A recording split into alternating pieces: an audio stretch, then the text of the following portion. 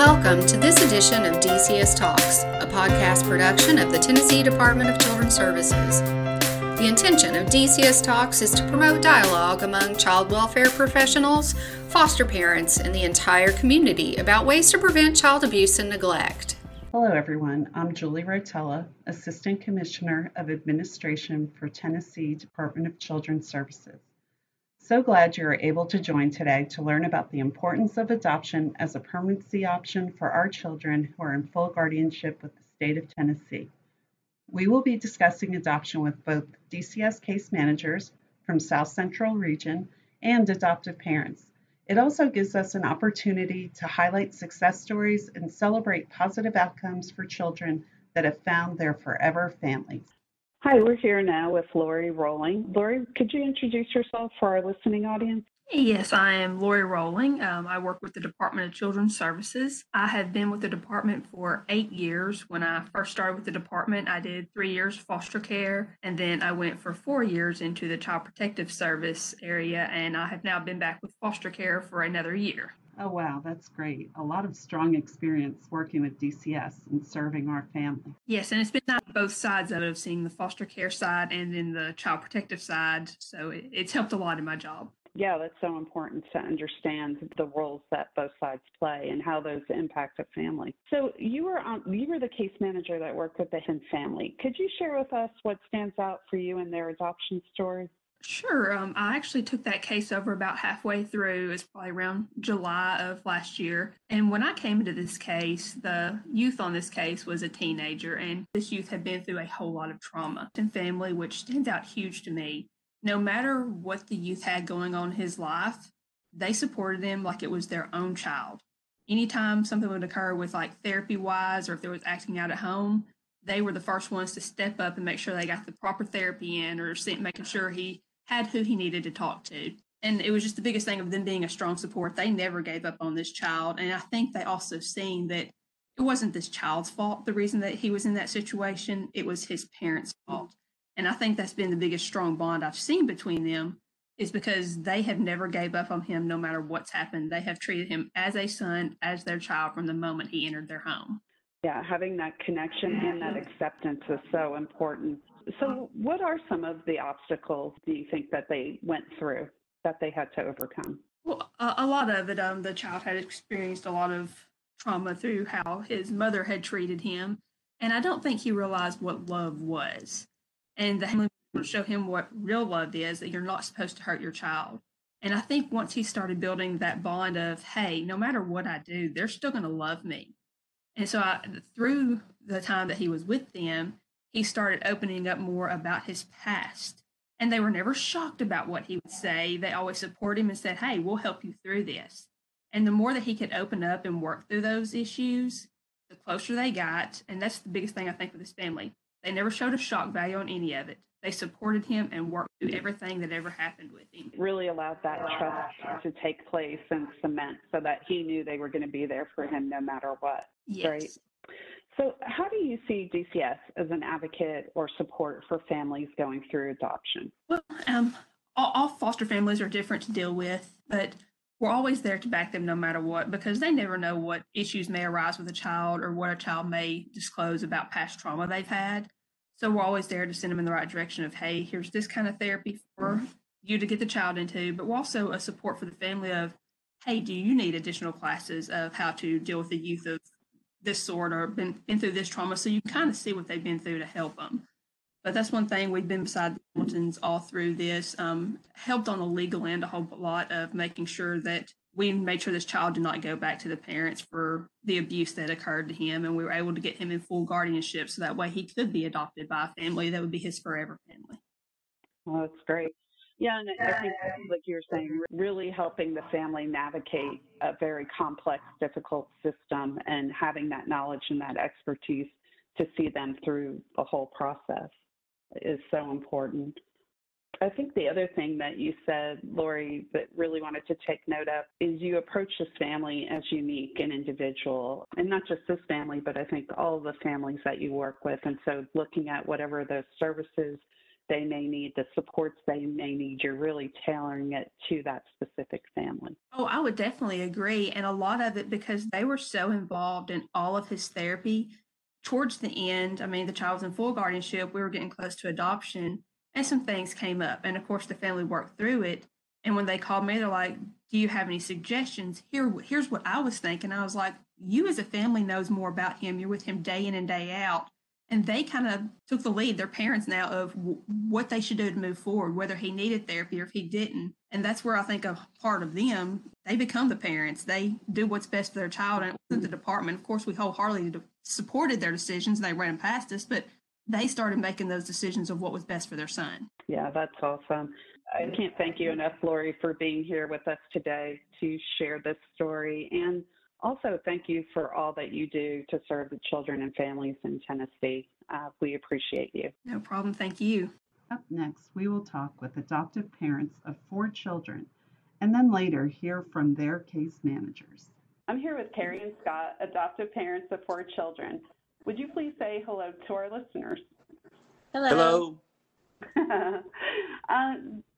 All right, now that we have you here, I'd love to know how your journey began. Could you describe your family prior to the adoption? Prior to the adoption, Scott and we had a dog. And we had discovered that we were going to have some issues having some children of our own. And we actually kind of bounced back for a good while, between fertility doctors or adoption agencies, and just kind of struggled with each of those choices. Like I said, we went back and forth a few different times, and we had some friends that either worked at DCS or, had done things through DCS before that mentioned, during the foster to adopt kind of situations that they had there. And we looked for classes and found some, pretty close to us and started classes to get involved that way. That's great. So it sounds like it was something that you really took time to think through before you made that commitment. Looking back now, it was kind of boring because, now that you got 4 kids, you're running around crazy all the time. So, it's, you think you're busy, but you ain't. Till you really are, right? Yeah. Right. So could you please share with us, how did your children come to be a part of your family? Well, none of the 4 that we have are actually related to one another outside of our home. They are brothers and sisters here, but so it was 4 separate cases and 4 separate, DCS workers and everything. Mason is our oldest. He actually came to us as pre-adoptive, but it was a legal risk placement, so they had not done all the termination and everything, the court stuff and everything yet. And he was with us for about 1.5 years before we were able to finalize everything and go through the courts. Casey was sent to us as a pre-adoptive. She's our oldest girl. We have 2 boys and 2 girls. Maria, we fostered from day one, and she was with us just over 2 years before we finalized everything with her just at the end of last year. Bryce also came to us as pre-adoptive, knowing that we wanted to do the adoptions and things. When those emails and those things would go out about people who were interested, we answered anything that we thought we were interested in, and so that's how they all came to be here. That's awesome. So how did DCS assist you throughout this process? You mentioned you had several different case managers. Can you talk a little bit about that experience with DCS? Well, all the case workers and everything coming here to our home and seeing the kids, and, the kids would get to know them, and from seeing them, they helped us sometimes with doctor visits and things, because Scott and I both work. So, if things were coming up, that doctor visits and things like that, they would had the permission to go get them from daycare or whatever, and take them to the doctors and things. So that was definitely a big help with both of us working outside the home. Just the support of being able to talk through things with them, because especially with Maria, since we had her from day one of her being in custody, there was lots of frustration with trying to get the birth parents to work the plan or decide what they're doing or things like that. And so just having that person just to be able to kind of bounce some of that frustration off of is helpful in and of itself. Yeah, it's a very difficult system to navigate. And then she said, I'm sure there were a lot of frustrations and a lot of uncertainty, especially with Maria. Yes. And with Mason, since he was legal risk, like none of that termination things or anything like that had happened. So we could have gone to court and it gone the opposite way that it did. But we were fortunate to be able to hold on to him because we love him very much. And he's fortunate too. So you talked a little bit about this, but maybe a little more. What barriers or obstacles did your family have to overcome? I think we were pretty headstrong in getting our classes and things underway. And so I know we took a lot of the steps in getting all of our home study stuff together. That's probably one of the training and stuff that you have to do.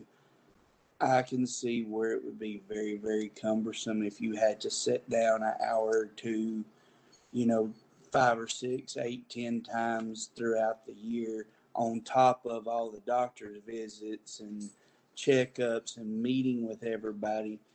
The very best thing that I think that we did was the training, that the conference that they have each year, to where we took the week, we made it like a getaway weekend to get away from the kids, and left the kids with her mom or my mom and dad, and then we went and spent the whole weekend getting our stuff done and out of the way. So I would say that's probably the biggest thing, and it's easier just to get it all done one weekend and be finished with it and don't have to worry than trying to do it throughout the year, along with them being sick, getting called away from work, and going to the doctors, and because they all have the checkups and the dental checkups and The meetings and court, and I mean it's just and it does help having, at the time I hadn't started a new job, but having good employers that understand, because if you have somebody saying you missed 7 days and you're terminated, you might as well go and quit and find you another job somewhere else. So you definitely talk with your employer, when this is a journey you're going to do, because it definitely makes a difference. If they're there to help you and they understand, then you'll have no problem. But if you just kind of blindside them by it, they may not be real understanding about it. But our case, we were lucky. We'd been where we had been for a while, and we could kind of do what we needed to do. That's really great advice on both fronts. I've heard several foster parents say that the foster parent conference is kind of like a mini retreat or vacation for them, and then able to get all that training. Because it is a lot when you have so many things going on in your life, and then to add that on top of it. And then also about really talking with your employers and ensuring that they're understanding and there to support. That's excellent advice. Were you going to say something, Carrie?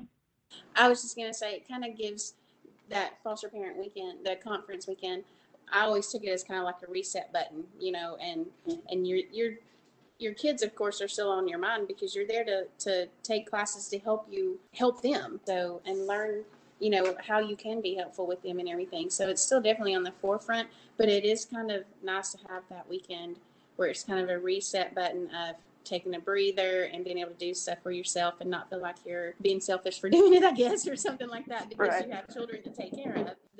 So it was kind of good to get all of your hours that are required out of the way, plus have, some time for yourself to kind of reset and be ready to come back home to all of it again. Right. And you're right. I mean, in order to take care of others, we have to take care of ourselves. So it's important to find that time to recharge and refuel. So switching gears a little bit, what relationship, if any, do you have with the birth families? Currently, we don't have any relationships with the birth families for the 4 that we have adopted. All 4 of our children are fairly young. And while we've been open about the fact that they've been adopted and they all are aware that their names have changed, and we try to make their adoption day a big deal. Everybody's together, even the children that are in school and things. They're all aware of that, but we don't necessarily have those relationships yet.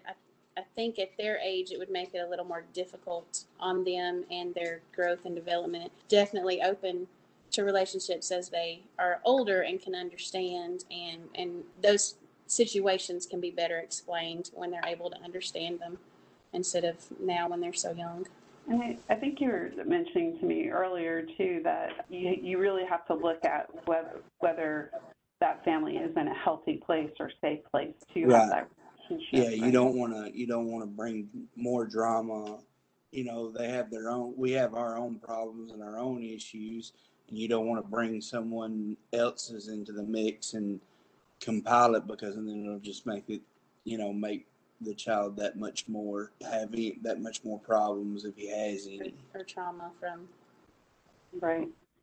being involved in those situations. Right. And even though they're young, it could trigger some of that trauma response. Yes. And even though they don't remember right now, I'm sure they remember something. It's kind of like as you get older, you remember things from your childhood that you might have repressed them when you were little, but as you get older, they come back up.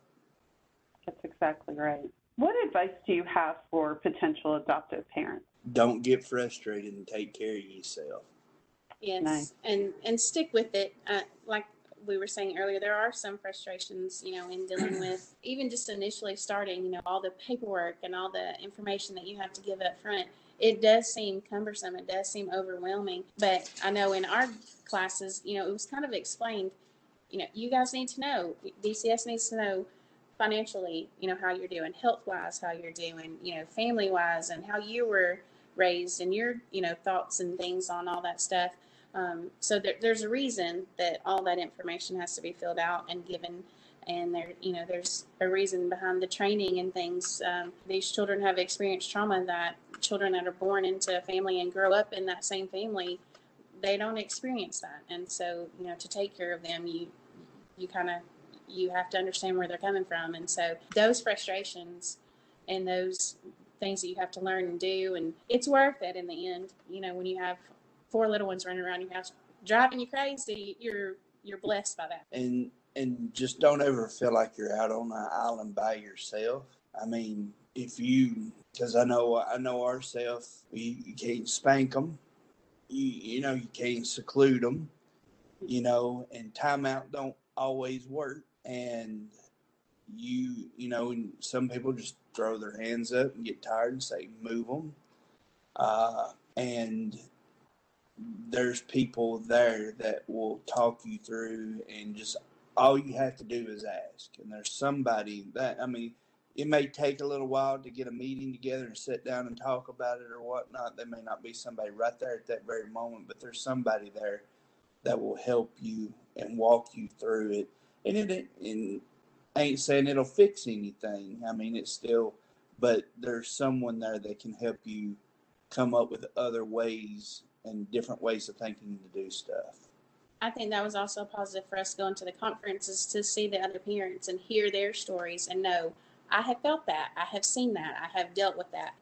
To have those type relationships where people understand and can empathize with you, in your situation, and maybe have an idea that you've not tried yet. So yeah, definitely don't feel alone, and don't be afraid to reach out. That's great advice. Yeah, and I love the point of asking. It's okay to ask for that help, and knowing that support is there can just be a comfort in and of itself. So lastly, how has your life changed with your growing family? Probably easier to tell you how it hasn't. How it has. We now have a house full of children. I know Scott and I, just a couple of summers ago, when actually the 4th little Bryce got here, we were all outside playing, and we looked at each other and we were like, who would have thought just a few years ago we would be the ones with the yard full of kids? Like, it was just the 2 of us and a dog, And so things can change pretty quickly when you're doing the fostering and then adopting children and things. And our neighbors and everybody are aware of us fostering children. A neighbor come over one day because some neighborhood kids were in our yard, but it was not neighborhood kids that she was used to seeing. And she came over, she's like, have you gotten more kids? I'm like, no, these are just some friends playing. And she was like, oh, okay. Well, I was thinking maybe I'd missed something.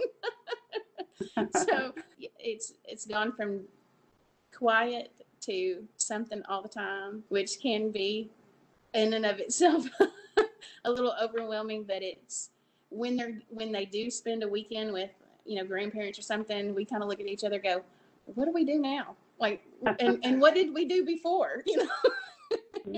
Because it is so different when they're not here. Never a dull moment. That's great. Great place to end. Well, thank you so much for being here. We appreciate it. Thank you for sharing your story with us. It's been amazing and some really great advice. And just want to say how much honor and appreciate you all for opening your homes and your heart to our children and making them your children now. We at DCS cannot do this work without committed, dedicated people such as yourself. So thank you so much for that. Thank you. Hey everyone, I'm joined now with Holly and Jessica, who played a key role in Carrie and Scott's adoption story. And Holly and Jessica, would you like to introduce yourselves? Sure. I'm Holly Warner, and I'm the team leader for South Central Region's Permanency Unit. I've been involved with Carrie and Scott since they began their journey as foster parents and had answered some questions for them years ago about becoming foster parents. I finalized one of their adoptions, and I was the team leader when they finalized two of the other adoptions that they've completed. My name is Jessica Holt. I am a DCS Permanency Specialist in the South Central Region. I became involved with Carrie and Scott around 2014, 2015 when they started their first adoption process, and then worked with them on adoption of two of the other children that they've adopted as well. Well, that's amazing. Thank you both for being here today. I want to start with what stood out for you all in working with Carrie and Scott, both as foster parents when they were foster parents and then as adoptive parents? I think the things that stood out for me is just how open and loving they were with all of the children. It's been amazing to see their journey as each kid has been added, especially with Bryce, one of their younger adopted children. His personality just kind of blossomed once he became part of the family. And you can definitely tell who's mama's boy and daddy's girl within the family. As far as foster parents, just they've been a great partner to the department, working with birth families as well as through the adoption process. Yeah, this is Jessica. I agree with that. They are so supportive and loving, not just to the children in the home, but to the families that we work with. They have fostered multiple kids, and they have been just such important members of the team for each and every child. They've been a cornerstone for each child that they've had. They help each child with whatever it is that they're dealing with, and they are just great people. They're wonderful people. That is so heartwarming and inspiring to hear. What challenges, if any, did the family have to overcome? I think like with any of our foster parents, transitioning a child home that has been with them for a significant amount of time, which is a challenge for anybody. They had a child for over a year that transitioned home, but I think that they were able to make the best of it and maintain a relationship with the mom and the child, at least for a period of time following the child returning home. And also the court process can be a little daunting and drawn out with some of the adoption stories, but Carrie and Scott, through all of it, they're so understanding and willing to ask questions and, kind of work with the department and the legal system as well. Well, that's great to hear. And yeah, back to what Holly was saying, that has to be difficult. We ask foster families to open their hearts, not just their homes, but their hearts to our children. And then when children, we're glad to see them reunified home. It has to be heartbreaking, though, for these families who they became such, a strong piece, part of their home, of their hearts and family. What were some of the bright spots or successes for the family? Obviously, I think the brightest thing was getting to adopt their 4 sweet kiddos.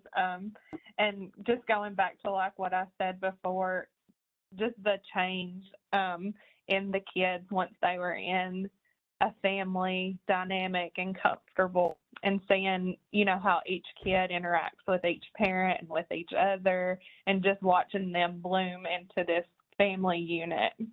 Jessica, anything that you wanted to share? Yeah, just kind of piggybacking off of what Holly said, just watching this family interact just makes you smile. You can just sit back and see them with one another and how far the kids have come since they were put in the home. It's inspiring to watch. Well, that's awesome. So what role does DCS play within the adoption process? So mine and Jessica's team is one that kind of gets involved in cases more towards the end of the case, once adoption maybe is added as an option to the permanency plan that the department works with the family. And once a child is in full guardianship, we're who work with the adoptive family and their family service worker to finalize those last steps toward adoption and providing them with resources and the information that they need when adopting a child. So the permanency unit is there to guide the family towards adoption. We will complete a lot of the paperwork with the family and make sure that, everything is going smoothly with the courts, and make sure that if there's any last minute services or assistance that the family needs prior to adoption, that those get addressed. And also we provide post-adoption information that is offered through ASAP, Adoption Support and Preservation Services. And I know our permanency unit typically gives contact information to the family to call us if there's any issues later on, as far as obtaining birth certificates or Social Security cards or accessing post-adoption services. And another piece that our team does is recruitment for our children who are in full guardianship of the department without an identified home. We work on actively recruiting through services such as Adopt Us Kids and the Heart Gallery, and we work with our providers such as Harmony to recruit and hopefully find those children their forever families as well.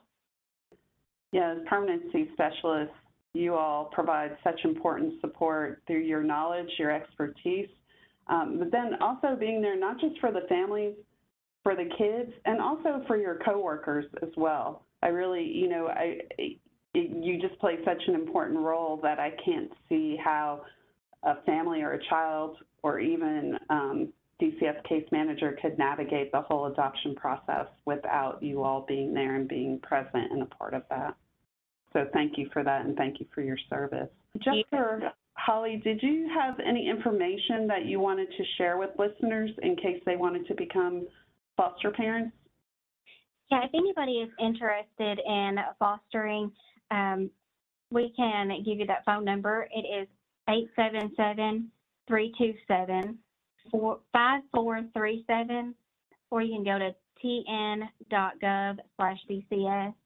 Tennessee is a foster to adopt state, so you have to become a foster parent first before you can adopt through the department.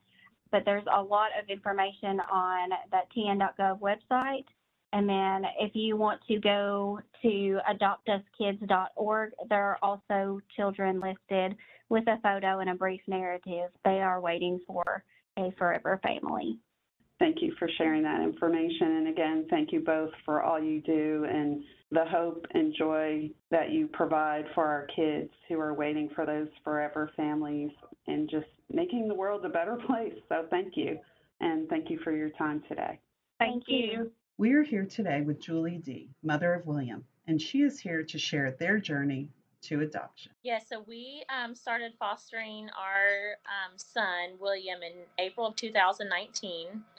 We were not in the foster system as of yet, but my mother-in-law knew the birth mother, and so we heard about him on a Sunday, and we immediately wanted to help in any way we could at that time, not knowing what that was.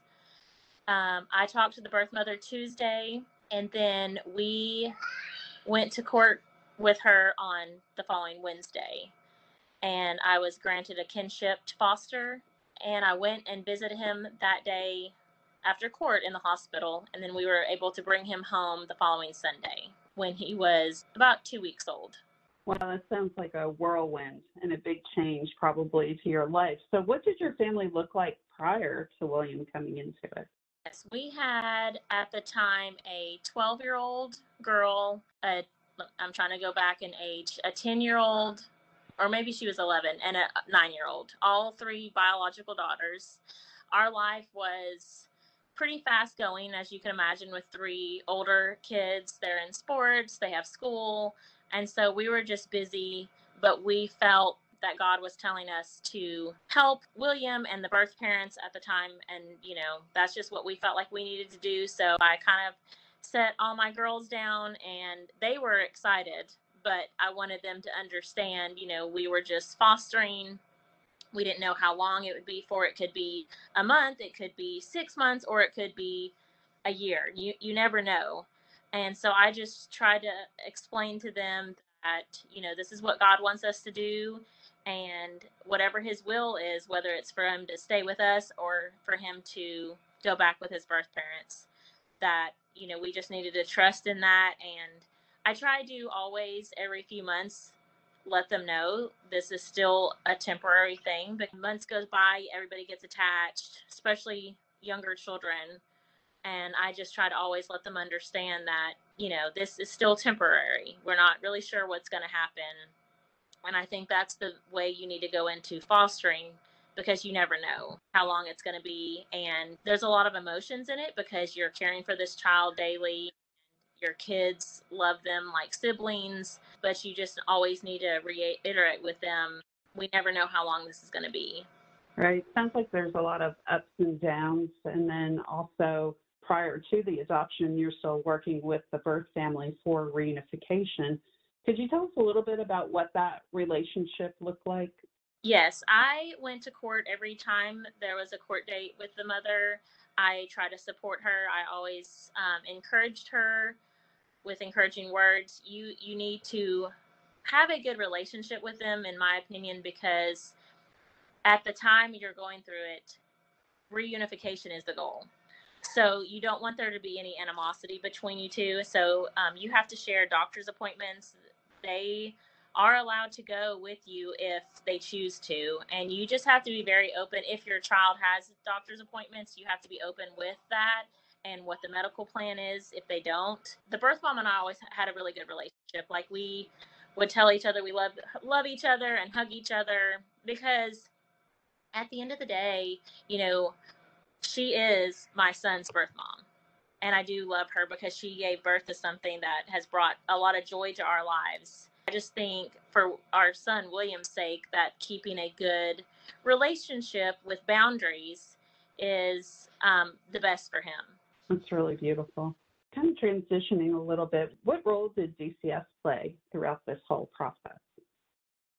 DCS is very supportive, and they were very understanding if I ever had concerns about anything, and they're very supportive with everybody all around. The birth mom or the birth dad, they were supportive with us. If we needed anything, if we needed any help getting him into any kind of programs like that, they're just very I probably texted our social worker every day or every other day about something, I just try to let everybody have a good relationship all around, because I feel like it works smoother if everybody communicates with each other. If you are a working parent and think, oh, I can't foster because I work, DCS helps pay for childcare. So there's a lot of things that DCS can help with if you reach out to them and ask for it. That's great to hear. So talk to us now about, from the time William came into your home until the adoption actually took place, how long of a time frame was that? And then if you could describe the actual adoption itself. So we got him in April of 2019, and in February of 2020, they surrendered their rights. And then we were able to adopt. It would have been sooner, but COVID hit. So we adopted on June 8th of 2020. We had to do it via Zoom, which was disappointing for me because I wanted to have all the courtroom pictures from storybook. But we had a Zoom, and it was great. We took lots of pictures there with our PERM specialist, our social worker, and our foster care support person. They were all great people for me during that year. And then we all went to the courthouse afterwards to take pictures outside so I could get those special pictures for his storybook. That's great. And I love the importance that you place on the life storybook. it is a critical piece for our kids to have that, to, as they get older, to be able to look back and really know and understand their story. So what does your relationship with the birth family look like now? The birth mother and I talk about once a month. She'll message me just asking how things are going, and I'll respond and ask her how she's doing. And I told her that we could get together about once every 6 months, and that as he got older, we would kind of adjust that to age and to how comfortable he is. So we got him some Christmas. She actually got him a Christmas present and my biological girl Christmas presents, and we got together with her and just tried to, you want that relationship I want that for William, because I think later in life it'll help him understand the process better, and it be a positive process, because I don't want there to ever be any questions about was I not wanted or anything that adoptive kids sometimes can go through. And I just feel like if we keep that open and leave it up to him, because he may later, when he's a teenager, decide, you know what, I don't want to see her twice a year or whatever it may be. And that way it's his kind of decision, but you always want to keep it healthy, in my opinion, to know he was not just never wanted. Yeah, that's extremely important. So you touched on a little before, but if you could tell us more, what advice do you have for potential adoptive parents? You need to go into fostering as in you don't know how long you're going to have this child, because you don't know. And the hardest thing going into it is thinking, especially if, like me, getting a newborn and bringing that newborn home from the hospital, is thinking this child's mine, because the end goal, it could work out for you and it could not. There's a lot of ups and downs. You do visits with birth parents once a week.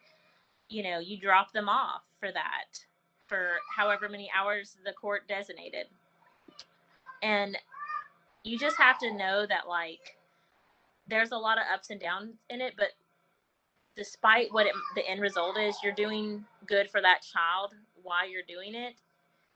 Whether it's 6 months or a year, that child is feeling loved during that time that maybe it wouldn't have. And you just need to realize that, that's the end result, is making sure that child feels loved for whatever time you have it, just because there are so many ups and downs and you don't know how it's going to turn out. I mean, but if you work with the parents, good with DCS, it can all go smoothly.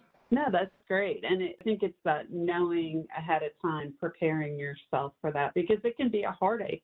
I can only imagine if you had an infant come to your home and you want the parent to do well, and they do well and they're able to reunify that baby in the birth family's home, that's a grief, that's a loss, and it can be very difficult to manage. And then I think it's always going to hurt. I think, as you said, the more you do to prepare yourself ahead of time, that it's going to minimize the pain and the grief that will come. It is, and it's hard, because if the birth parents aren't doing what you think they should be doing, which happened with me some, it's kind of a little bit of anger, because you're like, why are we still working with them? Because they're not doing it. But just because they may skip a month of visits, which did happen to me, I still try to understand, like, everybody makes mistakes. It's just hard because you see things that as a parent you would probably not do, and you're trying to give somebody that's trying to get their life together the grace. And it's a lot of emotion with that, because you're caring for this child every day and you're wanting it to end the way you want it to. And when you're seeing the birth parents not do what it can get frustrating. But at the end of the day, you need to know, like, that's the end goal for everybody, is to make sure the child is placed, with the right home, whether it's back with the birth parents or stay with you. And for those listeners at home, William's now joined us, so I think you could kind of hear him in the background. And he's listening to his story and being a part of his story. I know one of the things you had touched on when we talked previously was the love you feel for the birth parent or birth mother, and I think in that situation. Could you talk a little bit about that? Yes, I care a lot about her because she had a lot of stuff in her past that, you know, she has struggles. And at the end of the day, I try to give her the grace of that she's William's mom, birth mom. And I love her because of that. And I think that as long as, I try to think about, everybody makes mistakes in your life, whether you're however old you are. Sometimes you just make mistakes and you get down a bad path. And I try to look past that because at the end of the day, she's my son's birth mom. And I love her because of that, because she gave him life. And, I just try to keep a good relationship between us because I do care about her and I care what happens to her. And I try to help her any way that I can. But you do have to put up boundaries too. Yeah, that's so important to have those boundaries. I don't know if you've listened to Brene Brown, but she talks about that it's actually the people who have the most compassion are those people who have strong, firm boundaries within their life. So that makes a lot of sense. So Julie, what were some challenges with fostering an infant that you faced? He was an NAS baby, and I had no idea anything about that. I had never really even heard of it, to be honest, until they told me he was. And so I started doing a lot of research. And at the time, he was 1 week old when we got him. And a lot of the research said it is important to do skin to skin. And so I went through the channels to get that approved. The first time we did it for 2.5 hours. And prior to this, he was on a feeding tube. And they were concerned because he was already a week old that he needed to come off of it at that point. And so after our skin to skin for 2.5 hours, and even I believe I did it again later, he's not happy right now. I know. He's my other kid jumping on the trampoline. After that night, his first full bottle, which he had not done the whole time. So I think skin to skin or any just kind of contact with an NAS baby is extremely important, especially in the first few weeks. And so I have reached out to our local hospital to express my want to be there in between the birth of the child, if there's not a parent there that can do it, before a foster parent comes in, because a lot of times it may be days or even a week until they can find a placement for that child. And I feel like when you have an NAS baby, it's extremely important in that first week to be there and let the child feel loved. And, skin to skin is so important. I truly believe it's, because the first thing you do when you have a baby normally is they put it on your chest. And in some circumstances that can't happen, so I just think that it's in just very important in their developmental, really, just to have that feeling of love. Yeah, that's so very important. It sounds like you took a lot of steps to really educate yourself. Were you ever hesitant or any concerns at all when you first heard that William had NAS? Yes, I was scared because I had 3 other biological children, and I was thinking, what is this going to look like for us? How am I going to be able to give him the attention that he needs and still care? And is it going to affect what in his life? And the more research I did, the more it was like ADHD, ADD, learning, maybe a little bit behind in school. And I just thought to myself, well, I could have had a kid with ADD or ADHD. And if I have to hire a tutor when he's in, 8th grade, well, I'll hire a tutor. Just other things that to me seemed trivial, like it was nothing that I felt like we couldn't just handle later down the road.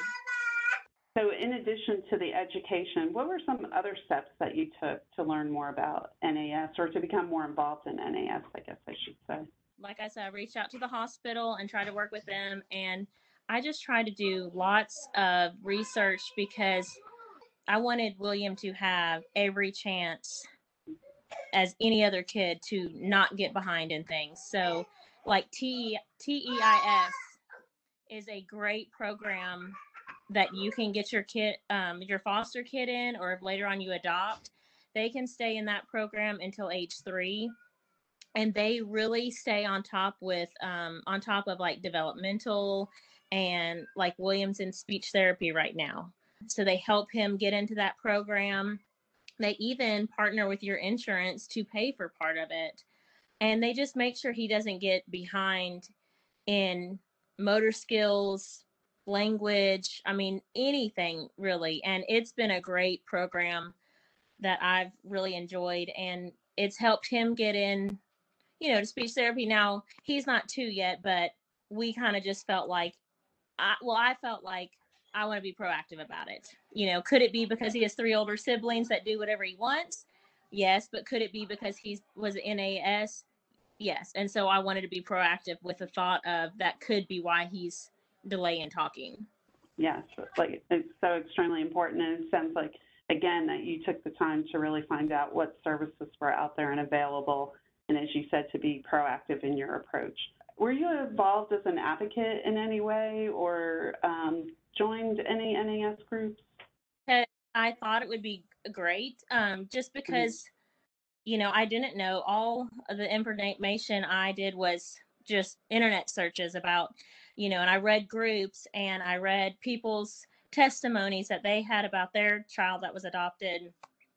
And it really just gave me the sense of calmness that it wasn't anything that I couldn't handle, and that it shouldn't hold someone back to give a child a chance at life that they normally wouldn't have. That's beautiful. Anything else that you'd like to share? Just do your research. Make sure that your foster child or adoptive child is in the programs that they need to be in. There are a lot of programs out there, and the state, and especially if they're in foster care, really can give those children tons of opportunities to not be delayed and stuff. And I think that's what you just need to stay on top of it and always be proactive, not think, oh, well, some kids are just slow, because you're right. If it was maybe one that wasn't NAS, I probably would have been like, oh, well, he's just slow to talk. But it's always good to be with NAS kids, to be proactive with whatever you think they need. That's great. Thank you. One final question. How has your life changed now that William's a part of your family? Well, it's never quiet. He's always into something and doing something. He's brought all of us so much joy. The newness of him still has not worn off, and he's almost 2 with my daughters. They love him. Their life revolves around him. Their friends love him. He's like their basketball mascot at school. And I just feel like he's touched everybody's lives that meet him, because he's so happy, and just his story everybody sees and they just think, he's such a blessing to everybody. That's so wonderful. And I just so appreciate you sharing your story with us. It's so very uplifting, and just wish you and your family all the best. Thank you. Thank you. Alexis Thomas is the case manager that worked with William and his family. She is now joining us. Alexis, can you tell us a little about yourself? Yeah. Hi, everybody. My name is Alexis Thomas. I'm a family services worker for the South Central region of DCS. I've worked here for about 2.5 years. And in that 2 years, I was able to work with family and William. That's awesome. What a great way to start your career with DCS. I know. It's been interesting. Yeah. Could you share with us what stands out for you in their adoption story? I think for me, with this particular family and case, it was really interesting to see how the Dudsons were able to be an advocate for William while at the same time being an advocate and support for the birth family and maintaining such a positive relationship. And it's something that I've tried to share in my other cases.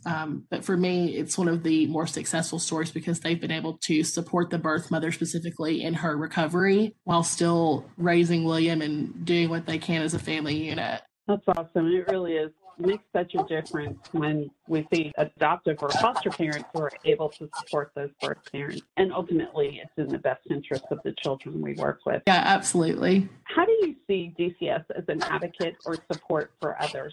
I think in my experience in working with DCS, something that I tried to do is advocate for foster families to really learn about the situations that the children are brought into. I think specifically with the foster parent on this case, case, she really learned to advocate for William because he was NAS and drug exposed at birth. So she's researched a lot about that, and she's hoping to get involved with the hospital and volunteer in the NICU with NAS babies. Something else I think that was really important is just being able to continue to advocate for the birth parents and the foster parents to maintain a relationship. In this case, in any case, it's really easy for foster parents to get frustrated with the birth parents' lack of progress or decision making, but just continuing to teach the foster parent to keep an open mind and be a support, because sometimes that's the only support that these people have. So that's something that I've always tried to do, is advocate for the foster parents to be passionate about what they're doing and really learn about the situations that they're getting into.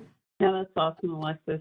Thank you so much for joining us here today. We appreciate you, and we appreciate all the important work that you do. Thank you. Thank you. Well, listeners, that brings us to the end of our podcast. Hope you all enjoyed hearing these stories of joy and hope. Thank you, and take care. Thank you, listener, for your interest about child welfare. Please join DCS Talks again to hear other subject matter experts discuss ways to advocate for children and build resilient communities.